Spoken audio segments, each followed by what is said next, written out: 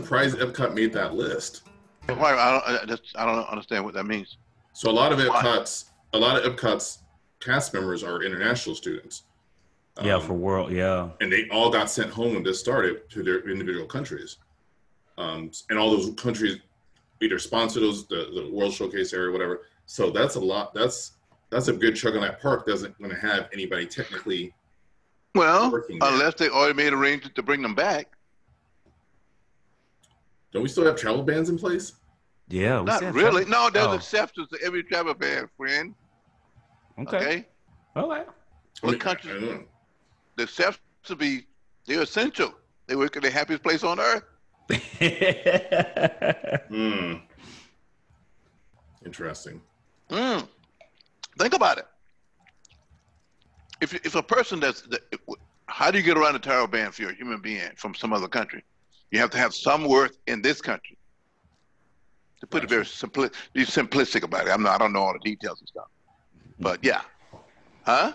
I would assume you're probably right. Yeah, you know what he said about assumptions, right? Yeah. Okay. Because I know what I'm talking about. Okay. You guys are assuming. All right. I'll take that one. I'll take that L. Will you though? But will you though? Anyway, but yeah, I think for at least for Central Florida, that's almost like the kickstart, the jump start. You know, that's applying the jumper cables to the heart of Florida, saying, "We're ready." Well, you mean Disney? Yeah. Yeah, if Disney kicks off everything, all bets off. We were off and running. Yeah, and you know they'll do it right.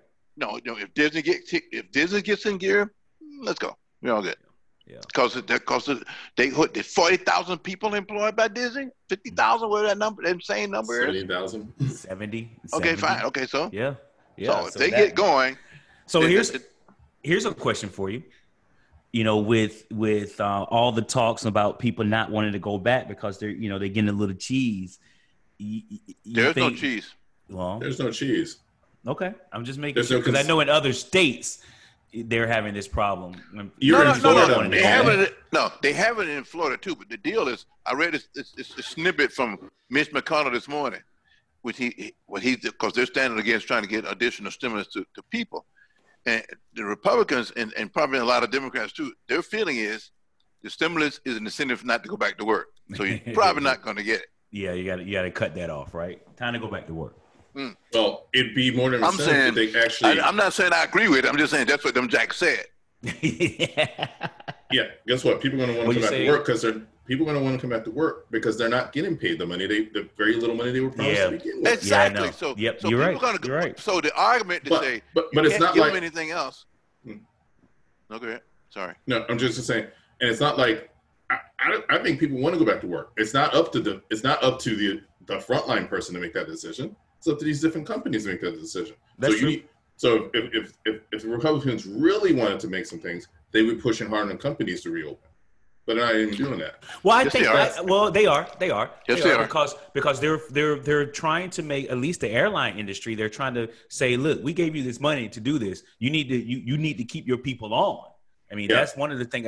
Go ahead. I think you're going to see that they're going to have layoffs in the fall once they get past that money. Yeah.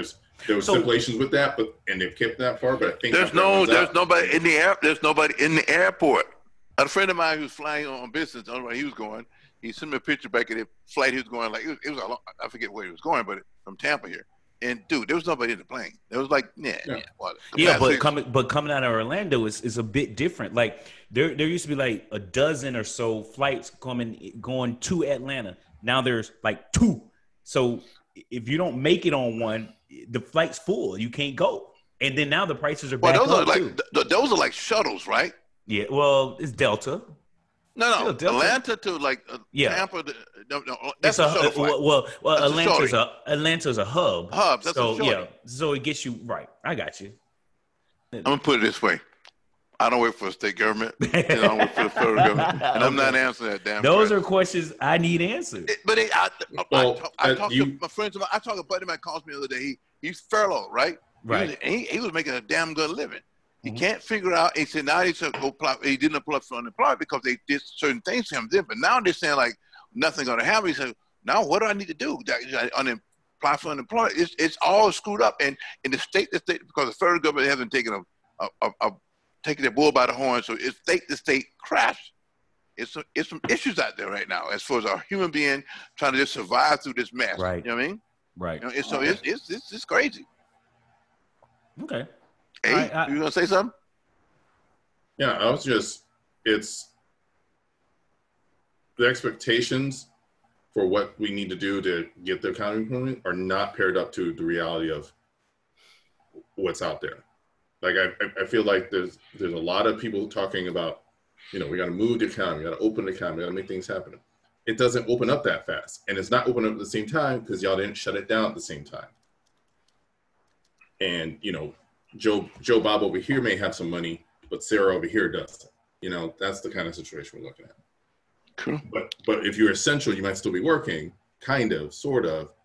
Yeah. And you also got to think about those people with dual incomes or triple incomes in their households, that one may have been on furlough, one may have been on unemployment, and one may still be working. That whole dynamic could change too. I mean, there's a whole lot of scenarios out there for families and multi-units living in the same household. It's just unclear. I mean, I'll tell you right now, to answer your June question. You might, so you had applied in the beginning of June because now your time to apply. You might not get anything. There's people who already applied who are only still haven't got state checks. They might be getting federal checks. Yeah, or still haven't got either one. So if you back in the line already, you really the back of the line. This is the new normal. I think here's the other problem.